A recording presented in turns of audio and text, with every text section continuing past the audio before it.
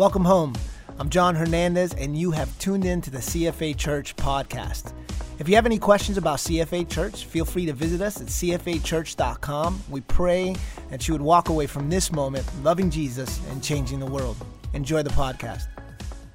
Well, hello, everybody. It is, in case you didn't know, it's beach season, and I thought, some of you are watching us from the beach. We're a little jealous, but we still love you. And for all of us in Concord and Davidson here, I thought I would wear something that would just remind you of the beach. Said something about, Pastor Steve said something to me about my choice of shirts, and I said, I know. I said, I got it for $5 on the clearance rack. Can you believe it? And he said, yeah. That's what. And my wife's a huge fan of it as well. So, but speaking of the beach, have you ever had this experience? So we just got back from Nag's Head, and it was actually really calm, so it was real glassy and not a lot of waves and not a lot of current. And then there's other times where it looks like a washing machine out there, and that if you're going in the water, you're going to be doing battle, right, with all the waves. But there's other times when the waves are what I call, or the current is, it's strong but subtle. Have you ever done that? So you're going in, you're playing, you're swimming around, playing with the kids or the grandkids or whatever, and everybody gets out, and you get out and you're just walking back up on the shore, and you're getting ready to sit down, and you look up, and all of a sudden you're like, wait a second, that's not my umbrella, and this is not my family. Hopefully you didn't start just spraying sunscreen on some random person, but you look up, you're a half mile down the beach because the current's strong, but it's subtle. And can I just say to you, welcome to trying to be a follower of God in 2019 in our culture. Because I'm just telling you, our culture is strong, but it's subtle. And the line for truth, it keeps moving. It keeps moving. And they keep, just injecting little things on television shows, and and if we're not careful, we will get out of the spiritual waters, and we'll say, how did I get this far? How did we drift this far? I want to take us back a few thousand years to a situation in Israel. This was the church of the day. This was Israel. This was the people of God, but they were living in absolute moral decay. Some of the things that they were walking through, the followers of God were mocked, persecuted, and often killed. I want to say this, I'm so thankful for our religious liberty that we still have in America. I'm thankful for the men and women that have fought and paid the price, and in no way do I want to compare our situation to brothers and sisters in the Middle East that are having church, will have church today, and are fearful for their physical lives. So please hear those two things. But make no mistake about it, church, just because we experience the freedom to gather together and express our worship does not mean that there is not an intellectual and emotional persecution on Christians in America. The vibe of, wait a second, you really believe that? You really still believe that? We really still believe that way? And so there's this persecution. You had the two kings preceding Josiah, who we're going to talk about Josiah today, were Amon and Manasseh. Manasseh banned the use of the word of God. Sound familiar? In certain circles and institutions, you're banned from using the word of God. You see, it used to be the foundation of society, of their society, and now it was banned. They desecrated it by cutting out and removing the name of the Lord. Does that sound familiar? Have you ever been at any gatherings where somebody was allowed to pray as long as they didn't pray in the name of Jesus? Because we don't want to offend other. Amon goes a step further. Amon burns every copy of the word of God. There was unthinkable sexual immorality, spiritual decay, compromise, rebellion, killing of innocent babies and the neglect of corporate worship. And I wonder if there were a few in the remnant of Israel that woke up and say, how did we get this far? Here's the good news, a couple of things. Number one, since when did God ever need favorable conditions in culture to bring awakening and revival? This isn't a setup for decay. This is a setup for an awakening. Number two, God always has a remnant. So God brought somebody onto the scene named King Josiah, and Josiah stepped into the rule when he was 8 years old. 8 years old. Here's the other thing that you got to know from this account is that God uses, watch this, awakening. Here's the conditions for revival: an unlikely situation and an unlikely person. And I'm thankful that God still uses unlikely people in unlikely situations to bring revival. I want to name you. I want to summon. There are Josiahs in the house today. You are a carrier of revival. You are a carrier of awakening. And I don't want to get lulled into this thing of well, maybe God's gonna use a pastor to bring awakening. God's gonna use an influential person. God's gonna use a rich person. Maybe He will, but God wants to use you. God wants to use you. God used an 8-year-old in the middle of one of the worst times in Israel's history to step in and bring a powerful, powerful awakening. So what does this look like? Here's what I feel like the Lord would summon you to today. He would summon you. I would summon you to lead us in repairing the temple. Lead us in repairing the temple. So now it's the 18th year of King Josiah's reign. He's about 26 years old, and the temple had been desecrated and neglected. See, the decay of society begins when the people of God neglect the corporate worship of God. And what happened is Josiah said, the first thing we're going to do is we are going to repair the temple, which was the symbol of corporate worship. So I was talking to a friend of mine the other day. I had not seen this individual in years, and the Lord knows, but there were just some things and situations in his life that I wondered where he was at with the Lord, and so I asked him. I don't know if you've ever heard this or statements like this. It was his response. I was like, man, I'm just going to ask you, how are things with you and Jesus? And I'm paraphrasing, but he said this: hey, I still believe like I used to, I just don't go to church. Have you heard that? Have you kind of got that vibe? And I know like you may have heard the expression or heard the phrase like preaching to the choir. In other words, the preacher telling people things that they already agree with. This is the penultimate preaching to the choir, because what I'm going to do is tell people that are already in church to go to church. But so like I get that, but listen, we live in a day and an age where if you were to ask the average highly involved church member, this is just across the nation, the latest statistics that they're telling us. The latest statistics say, hey, you go to church. Yeah, absolutely. You involved? Absolutely. Do you know how many times on average per month that is? Is 1.7. 1.7. Now hear me. I'm thankful for the 1.7. That's better than 0.7. That's better than 0. But do you see the subtle? Do you see?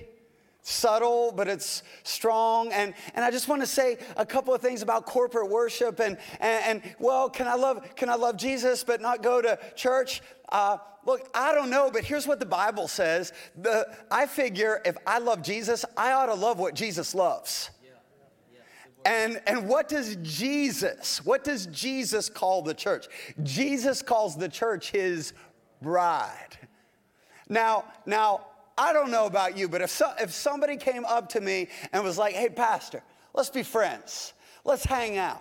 Let's spend some time together. But I can't stand your wife, and I don't want to spend any time with her. Now, first of all, that has never happened in the history of ever. Maybe the reverse, I don't know. Like maybe, hey, Camden, can we hang out but don't bring Doug along? I don't know if that, more likely probably. But so that's never happened. But can I just tell you, if that scenario happened, that ain't gonna happen. Like, I will love you, I will pray for you, but we ain't gonna be close, because that's the love of my life, and that's my best friend, and that's my girl. And so if you want any kind of relationship with me, this is a package deal.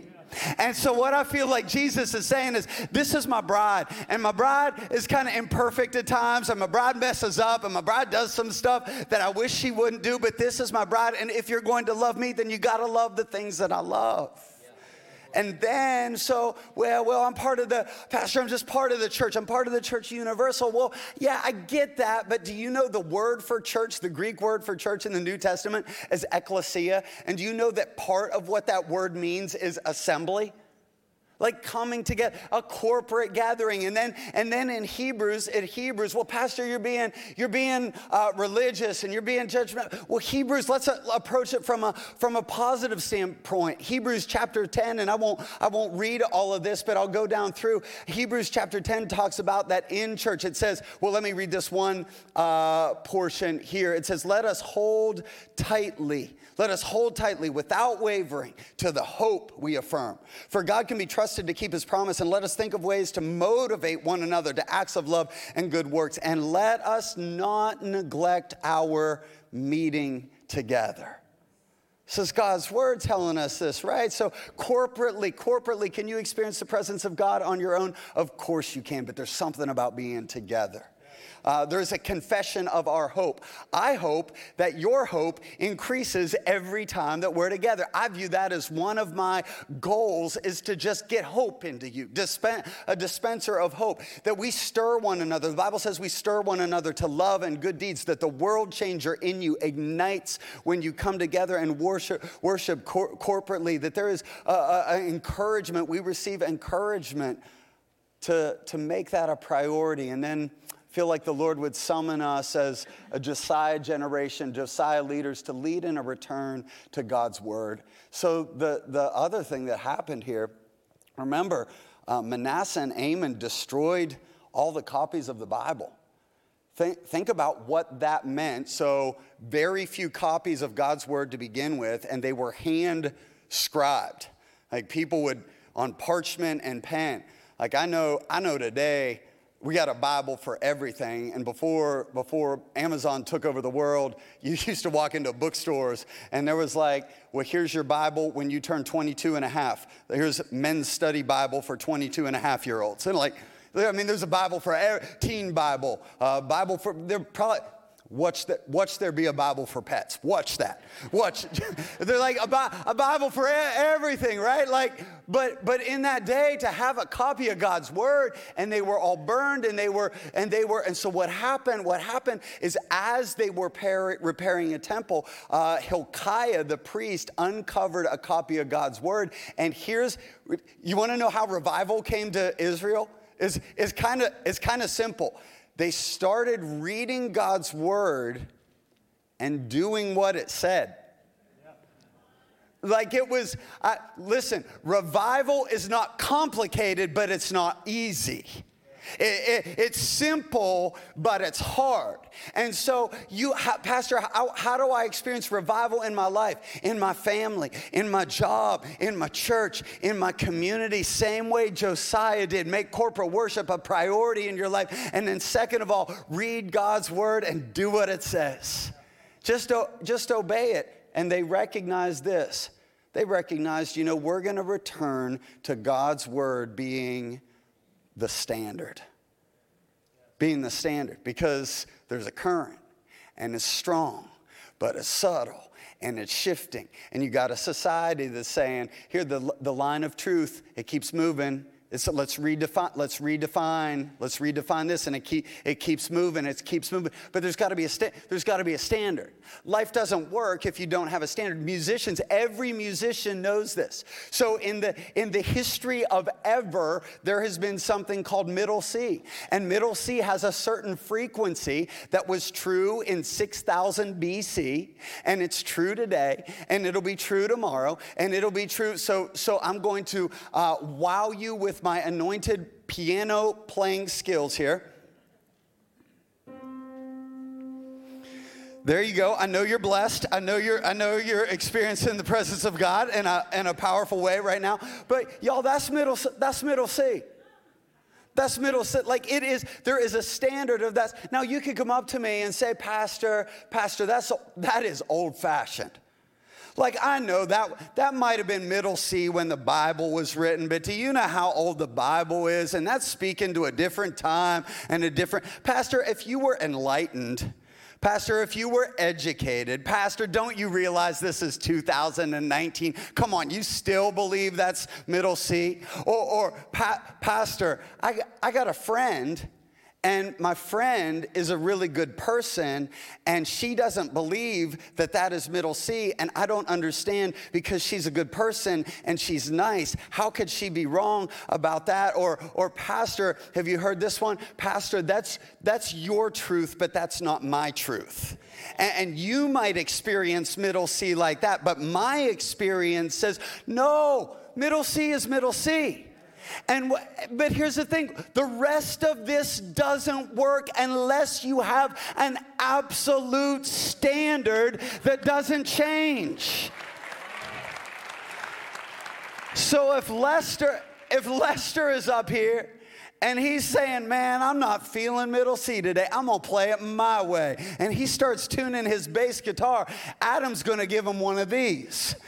Adam's gonna be looking at him, and if the saxophone player or if people are playing things that are not based on a standard, Pastor, why are you so passionate about this? Because if there's no standard, then life doesn't work. I'm not mad, I'm broken.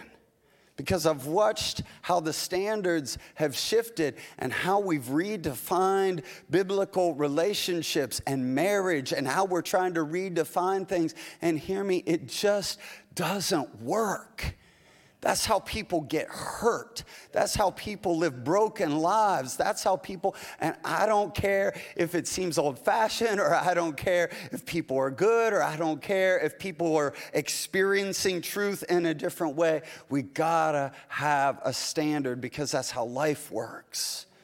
And then what happens then is Josiah says, we're gonna live with passionate corporate worship, and we're going to live where the word of God is the standard. And then Josiah begins to lead them in corporate repentance. So in that time, the sin of the nation was represented by physical idols, and there were idols that represented Moloch was a god that they sacrificed their children to, and Asherah was the god of sexual immorality. And Josiah went off.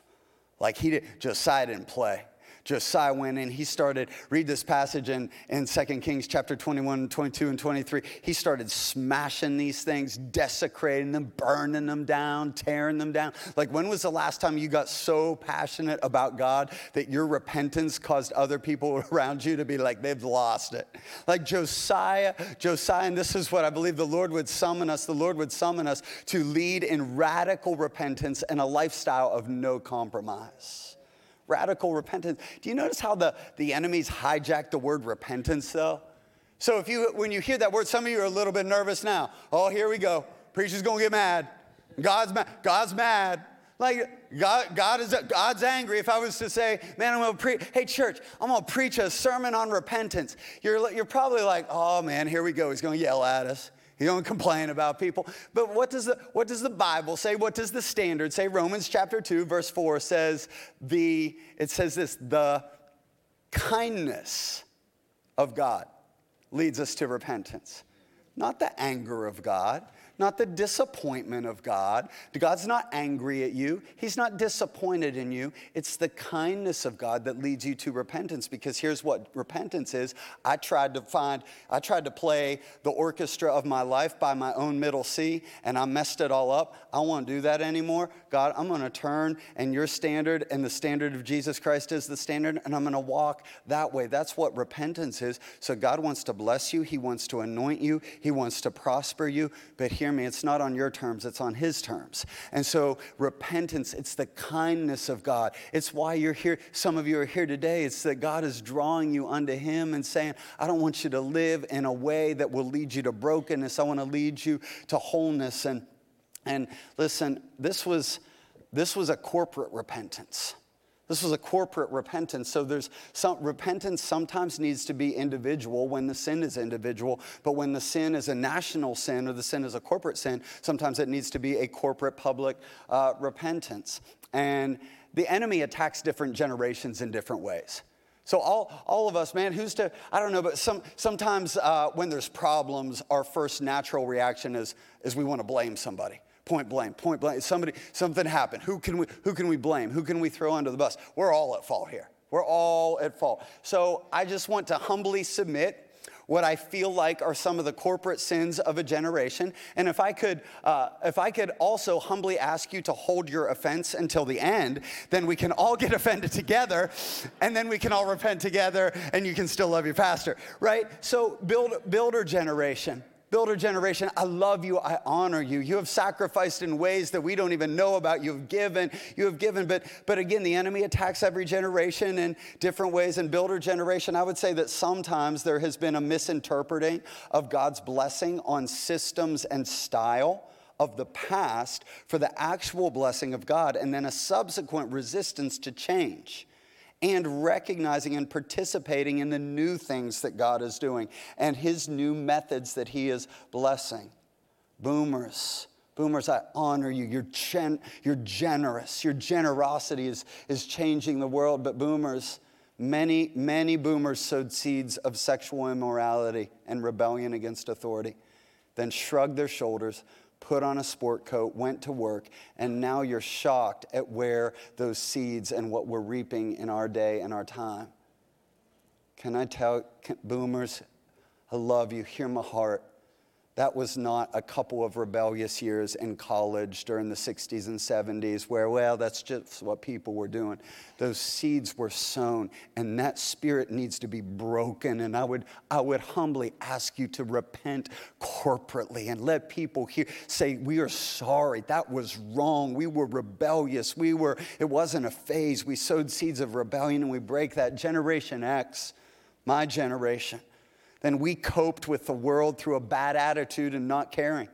Instead of stepping into being revolutionaries, we stepped in to our flannel shirts, put on a Pearl Jam and Nirvana CD, and we just got cynical.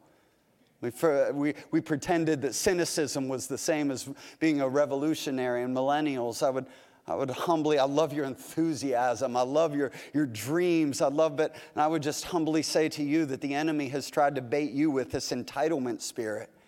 Where it's like the church owes me something, and everybody owes me something, and this mentality of, well, that's your truth, and millennials, this mentality of wanting to be liked more than a boldness to stand for truth and righteousness. But here's the thing, if we're all at fault together, we can all repent together, and we can all get blessed together, and we can all see revival together, and we can all see awakening together. That's what I believe that God wants to do. And then here's the final thing that I would summon the Josiah leaders to, Josiah generation. I would summon you to lead us back to Jesus.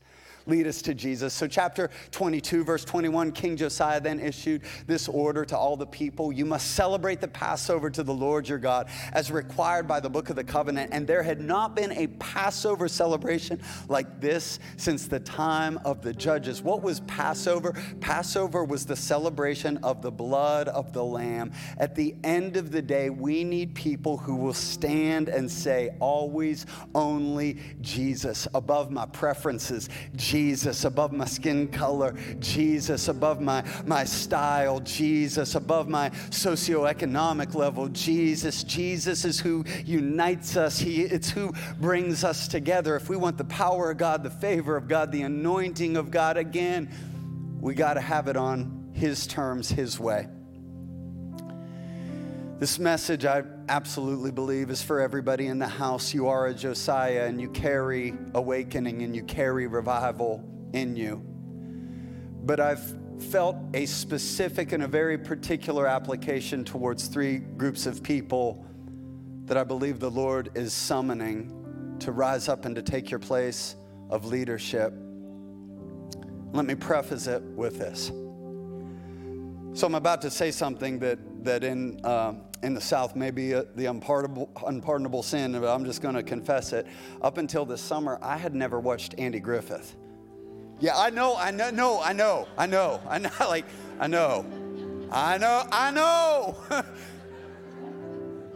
Like, I know I told you about the Rascal Flatts song that I like singing about Mayberry. I just didn't know much about Mayberry, and so it's on Amazon Prime.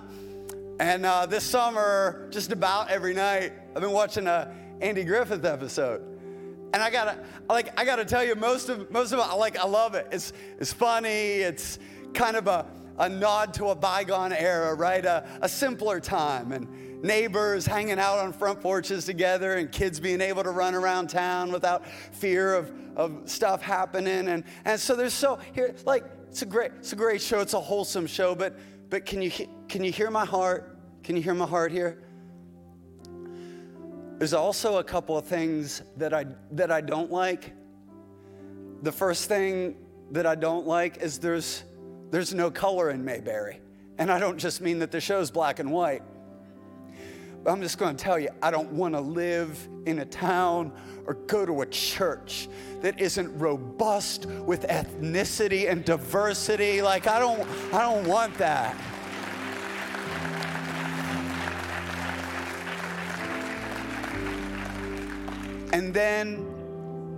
And I know it was a different time and it was a different era, and I get it, and they were making fun of themselves, and Andy stepped up and he led right in the end. But there was an episode where Ellie was running for city council.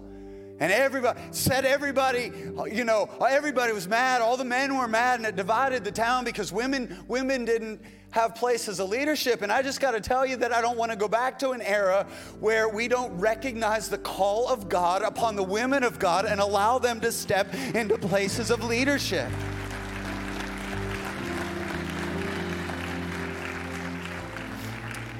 So I feel this strongly today that the Lord is summoning.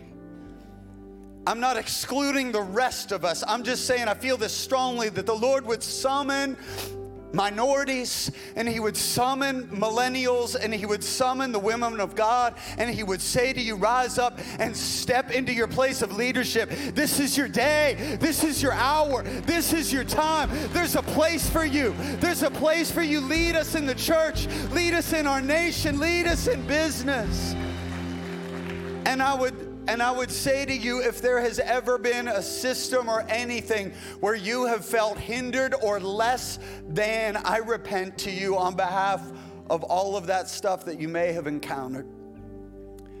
But as you step in, let me caution you that you can step in. See, here's what can happen.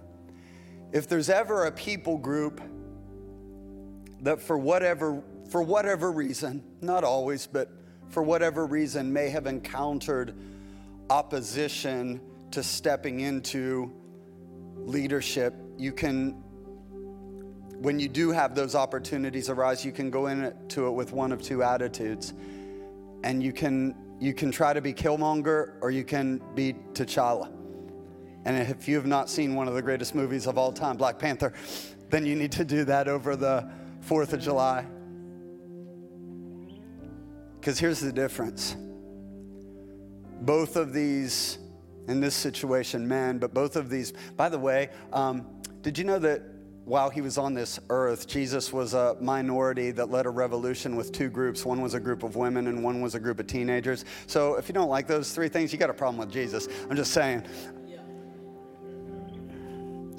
So when Killmonger stepped into his moment, he stepped in and tried to lead with anger and bitterness and resentment. They had both experienced injustice in their past. But T'Challa went back to his past and he reconciled it. He wrestled it. He fought with it. And he released and he forgave. And when he was summoned to his moment, he didn't lead out of anger or hate or rebellion. He led with hope and he led with love.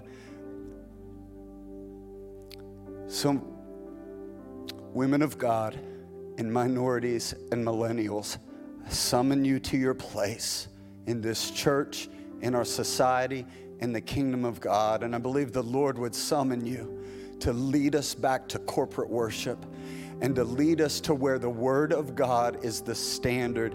Lead us in corporate repentance and lead us to Jesus. Lead us in awakening. Would you stand all across at every location, and would you just lift a hand? I bless you, Josiahs. I bless you, King Josiah. I bless you to carry revival. I don't care what the atmosphere around you is like. I don't care what your work situation is like or your home life is like. You are a carrier of the Spirit of God. You are a carrier of revival. You are a carrier of awakening. And you will not lead with bitterness. You will not lead with anger, but you will lead with the power of God. And this nation will see a third great awakening across this land. I summon you women preachers. I summon you to rise up and speak the word of God with anointing and boldness. I summon you millennials to step in and say enough is enough. The standard is the standard. And we will return to the Word of God. In Jesus' name, in Jesus' name. Now still with every head bowed and every eye closed across this place. Maybe you would say, before we're dismissed, maybe you would say, Pastor, I've been marching to my own beat. I've been trying to define what middle C is for my life, and I messed it all up. I messed up my relationships. I messed up my job. I messed everything up. Listen, today is your day. All you need to do is repent and turn from your sin and turn to Jesus, and the power of God, the breath of God will come into you right now, wipe out your past, and enable you to live wide awake to the love of God and fully alive to your purpose. And so if that's you, this is your moment right here, right now. I'm going to count to 3. I want you to shoot up your hand. I'm not going to call you forward. Right where you're at, I will pray for you. If that's you, 1, 2, 3. Pastor, that's me. Come on, all across this place, all watching online at every location. Church family, let's pray this together. Just say, Jesus, I repent. I turn from my past and I turn to you. I want to step into my moment as a King Josiah. Use me, Lord. Help me to live wide awake to the love of God and fully alive to my purpose. In Jesus' name, in Jesus' name. Come on, let's celebrate. Thank you so much for joining us. Here at CFA Church, it is our deepest hope that you have found the place that you can call home. For more information about this community or to find out how you can connect, simply head over to cfachurch.com where you can plan a visit right from the website. It is our prayer that you will continue to love Jesus and change the world. God bless you.